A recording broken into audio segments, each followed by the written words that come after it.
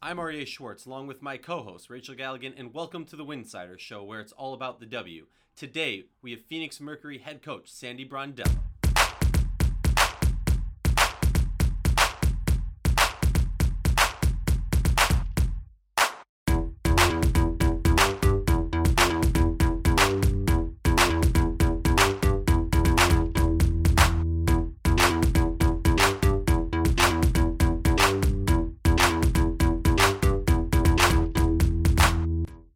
If you like our show, please consider joining our Patreon community. For less than a cup of coffee a month, you can directly show support for the hard work we do covering the W.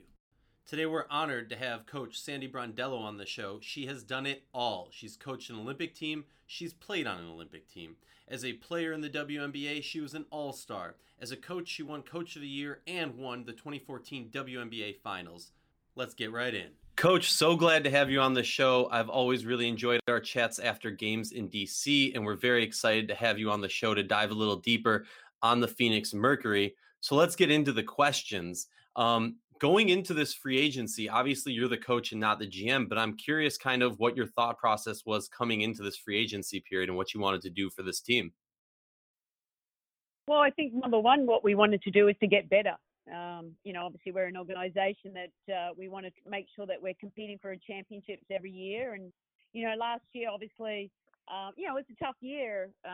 Anytime your best player and the greatest player of all time doesn't get hit the floor, it just changes your dynamics of your team. And we had a lot of injuries we had to deal with. We still made the playoffs, but really, we weren't happy with where we were. So, look, Jim and I spoke at the end of the year, and for us to compete with the Washingtons, the Kinetics in Seattle, we needed to get better. And we focused on trying to make our roster a little younger. In 2019, we had 9 players over 30 and over. And, we knew we needed to get younger. It's a very young, vibrant league. And with a mixture of great veterans, I thought that was the way to go. And, getting more athletic, a little bit more playmaking, more shooting, being tougher, better rebounding. I mean, it really covers all areas of basketball, doesn't it? But we just wanted to, try and complement the players that we have and Diana and Brittany and build a team where we think that can compete for a championship.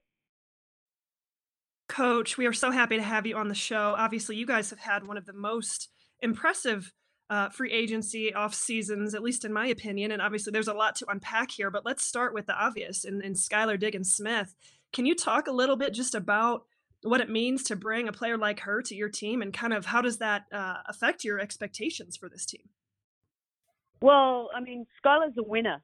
And I've said this a few times, like Diana Taurasi, her will to win exceeds any player I've ever come across or coached or played with. But Skylar Diggins-Smith is really, she's made the same, just like Diana, and wants to win.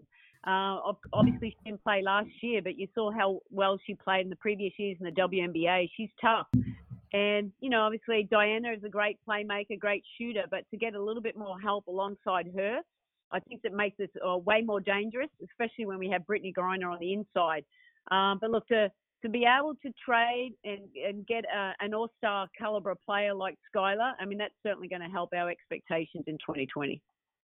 And how does that impact kind of your style of play? I mean, we could talk about pick and roll. We could talk about Taurasi potentially spotting up more, playing off the ball a little bit. Does this addition switch up your style of play at all? Well, not really. I mean, look, we want to take the best shots every single time, and I think pick and rolls are the hardest thing to guard in basketball. But we also got a dominant inside presence as well. But you need players who obviously are very good in that coming off pick and rolls and making great decisions. But you need the players around it to open it up for everybody, including Brittany. But just having Diana Taurasi off the ball and Skylar coming off a pick and roll, I mean, you have to decide who you're going to guard, how you're going to defend those actions. But look, I'm only talking about 3 players. For us to be the best team, we needed players, and we think we filled our roster fairly well. But, we need to improve defensively. I think that's an area we haven't been as good as we need to be if we want to be a championship caliber team. I feel like we've added players that can certainly help us in those aspects. But as far as offensively, we want to push the ball. We've got obviously Bria Hartley as well. we got multiple handlers, and I think that's important for us. But yeah, now it's all about just developing chemistry with so many new players. Coach, for years you have had one of the most versatile players in the league, Dewana, and it seemed like the league has kind of followed your layout, each in their own way. LA has done it in their own way, Seattle, DC come to mind.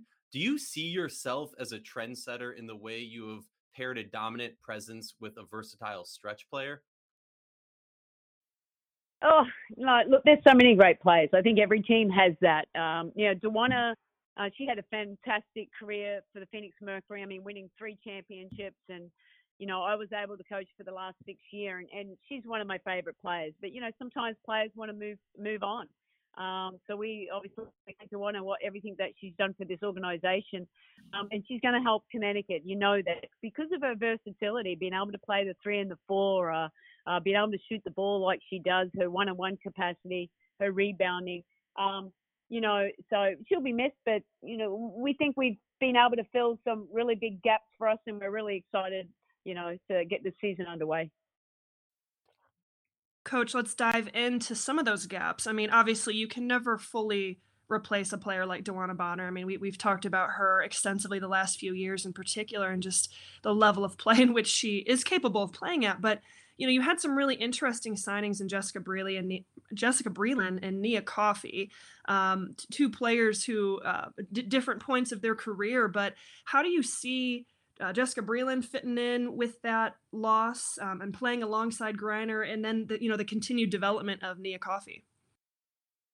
Well, I think that they're both 2 players that filled positions that we needed to fill. And, when we had the opportunity to talk this trade with Brianne January, I mean, we considered it obviously because we needed another 4. We just lost one of the best 4s in the WNBA, even though Dewana Bonner is very good at playing the 3 as well, but she's a stretch player, and that's what Jessica Breland gives us. I've always admired her game, and because she just fits in where she needs to. She's really expanded her game. She's shooting 3s, obviously, although she's better to that long 2, but it'll create even more space. When you have a dominant inside presence like Brittany, you need shooters around her to open it up even more for her. So, I think Jessica in pick and rolls will be a hard guard, but her IQ certainly helps us. I mean, but she plays well at both ends of the floor. So, fitting her around BG, we thought that was important for her, but we're also excited about our young kids development and Brianna Turner. She's just been second in MVP in Australian League behind Kian Earth.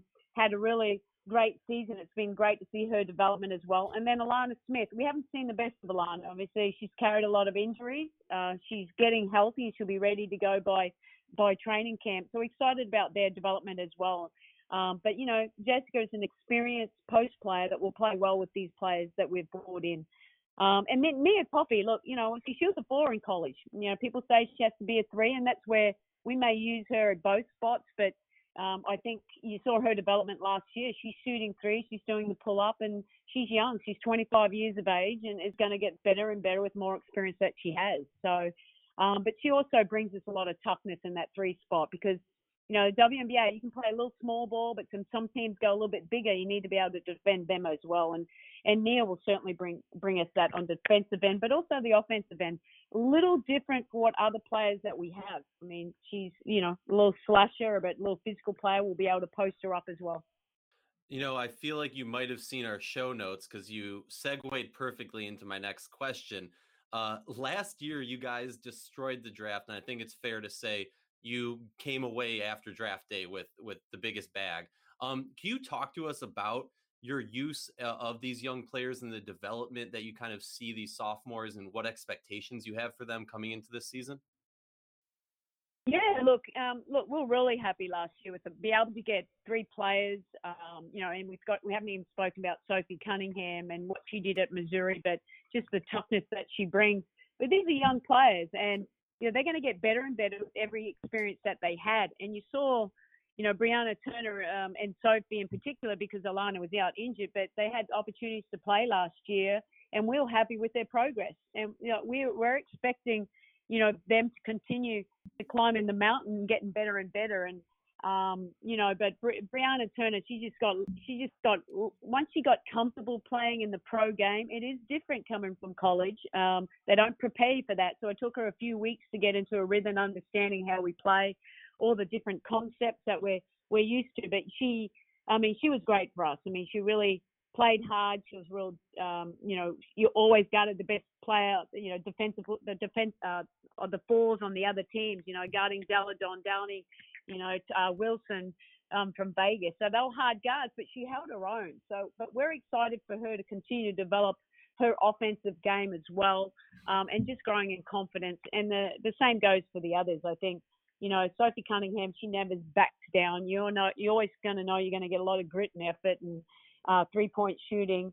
And then Alana, it's unfortunate she got injured last year. She would have had a lot of opportunities, but I get to coach her with the Opals as well, and she's getting back full healthy, and I'm excited for her just to continue to grow a game and growing in confidence. And sometimes that's what it's about with those younger ones, knowing that, hey, you guys just go out there and play your game, and hopefully we'll continue that development. Coach, heading into the 2020 draft coming up here, not too long from now, how do you feel you guys have to approach this draft? What do you feel like your needs are? This is a strong draft class that may not be incredibly deep, but at least we talk about the first round being pretty strong. But how do you feel about this draft in particular, and everything that you can say about it, and what do you feel like your needs are? Yeah, look, I think it is a strong draft. Obviously the top four in particular, but we're still waiting to see what juniors come out, and they'll make it a little bit stronger. And I think the next few weeks you're going to see, other players taking big steps forward, and that's what usually happens. You get close to the draft day and you're talking about players that maybe you didn't talk about at the start of the season. But look, we've with all the trades that we made, we still have a first round pick, which we're excited about. And right now, we signed Tia Vaughn recently, and we just think that's having another big body that is a 5-man that can back up BG, so I don't have to play her 38 minutes is going to be great.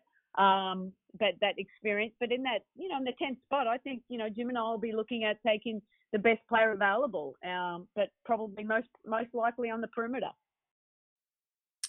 Okay. And then my next question, just kind of segueing into our next topic, it would be hard pressed for me not to have you on here and ask you about Diana Taurasi. Like you said earlier in the show, the greatest player in the world. Obviously, I think I speak for everybody who is involved with women's basketball that we missed her tremendously last year. How is Taurasi doing? And kind of, is there a plan for her in this next year? Do you expect it to be limited? Do you expect her to be full go? Kind of, what can we expect out of Taurasi in 2020? Look, she works harder than anyone, and I say that. Look, and it was disappointing. It was hard for her to sit out last year, but she wasn't healthy, but she's feeling the best she's felt in over a year and a half from the injury when it first happened. So we just continue to progress that. And look, obviously, I don't really want her playing 30 plus minutes, but Diana's going to be Diana. I mean, she'll be the best prepared out there, and it's exciting that we've added other pieces around her. So we don't have to demand so much of her all the time and having to do everything, being involved in every single play. So I think that's going to help her as well. But look, Diana is ready. She's doing all the work that she can. And, 2020, I don't know if that'll be her last year. As long as we can keep her healthy, I think she'll keep playing until, someone tells her she can't play any longer. I mean, that's how much passion and how competitive she is. I gotta ask, we've touched on it briefly about the Olympics, and it's a big conversation going around right now. You're the coach of the Opals, which I have enough questions about why they're called the Opals. We'll get to that different time. But I'm curious, how do you compartmentalize handling these two roles, even more so when you're talking about, the Olympics being in the middle of the WNBA season? How do you handle that, and how do you get the best out of both jobs? Well, I mean, I love what I do. I love coaching the WNBA and the best league in the world. And and there's nothing better than obviously coaching your country, especially at an Olympics. And, this is not new for us in the WNBA. We've had these stoppages, every year since I've been involved. And it's just a part of it. So it's more like we've got a job to do. And, obviously now I have a camp at the end of March in Australia, before all the Australian WNBA players go off to their teams. And, you focus on one day at a time. Okay, we're with the Opals. That's what we're focused on. We get to the WNBA. I mean, that's the team that you're focused on. And I'm no different. It's more like I'm pretty blessed to be able to do both of these jobs, but I want to make sure I'm doing both to the best of my ability. But when I'm in with the Phoenix Mercury, my focus is really just on that, and until the Olympic break, and then my focus will go back to the Opals, and hoping that we can keep improving our game and come home with another medal. We spend a lot of time talking about Team USA and kind of their collegiate tour and their qualifier and all that sort of stuff. But how's it going with you guys and the Opals as you guys qualify and get prepared for the Tokyo Olympics?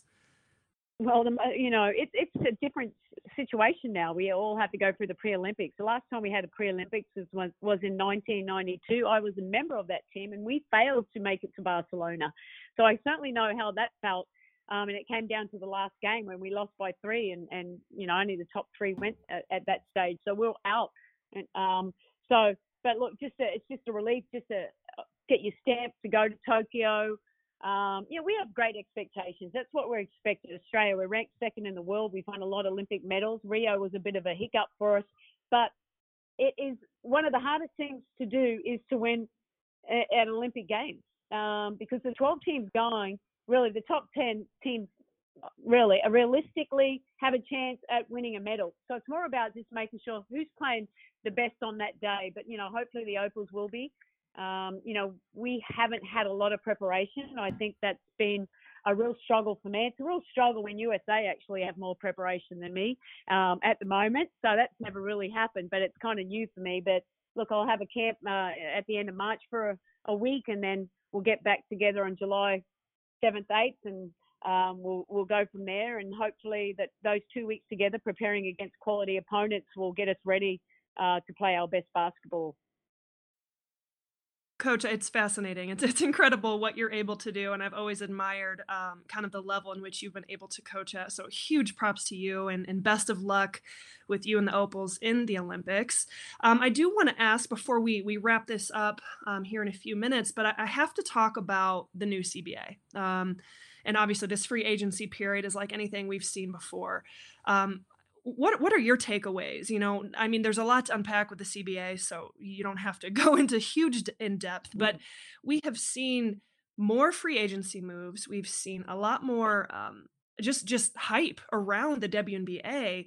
Kind of how are you feeling about, 1, the CBA, and then 2, this free agency and all of the moves that are being made? Well, number one, the CBA, I think the players, WNBA, they listened to the players and they did what they could.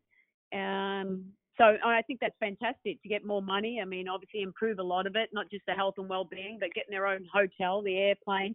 That all matters to a player. And being a former player, I know, where they're coming from. So, really excited about this new year. And I'm actually loving all the moves. I think it's great. And we're becoming a big topic. More and more people are talking about us, and we're going to create even more rivalries because you got a lot of players really, obviously, Skylar Diggins leaving from one team, coming to another. And I think that's great for the WNBA, and it's another opportunity for us to continue to grow our game bigger and bigger. So, look, it's been amazing, the moves, to be quite honest. It's exciting, but, I'm happy where the Phoenix Mercury roster is at the moment, and really can't wait to get the season started. Coach, we're very grateful for your time. I do have one last question that you kind of touched on there. What is it like, if my stats are correct, you're the only head coach in the WNBA who played in the league. Talk to me about what it's like to do that. I know that, in the current CBA, there was that adjustment that if you have a former player coming on, you can add them to your coaching staff at a more complete position and sit on the bench with them. What does that mean to you to kind of, I know I've talked to you before about being a trailblazer in a variety of other ways, but you're definitely a trailblazer in this effect currently in the league. Yeah, I am. And really kind of saddens me that I'm really the only former player that's been a head coach at the moment. Obviously, Katie was there, but it's great to see us back still with in the league with the Minnesota Lynx. And I'm always going to be pushing for that. I think more former players. It'd be great to have them, in coaching or, in the front office, whatever. So hopefully that continues to change as we move forward. But look, I love coaching. I loved playing when I played, and I did that professionally for 18 years. And when I retired, I had a great opportunity moving into assistant coach roles at San Antonio Silver Stars. So forever grateful for Dan Hughes for giving me that opportunity. But I love the role that I'm doing, and obviously I want to make sure that I keep getting better and better every year, and hopefully, providing other people with the opportunity to see that, anything is possible, and hopefully we'll see more women coaching in the WNBA. I appreciate your time, Coach. Thank you so much for joining us. You're welcome. Thank you. As we always say, we believe the players of the W and its community deserve the same in-depth analysis and respect that men's sports receive on a daily basis. With that in mind, please consider joining our Patreon community to help support us and the hard work that we do.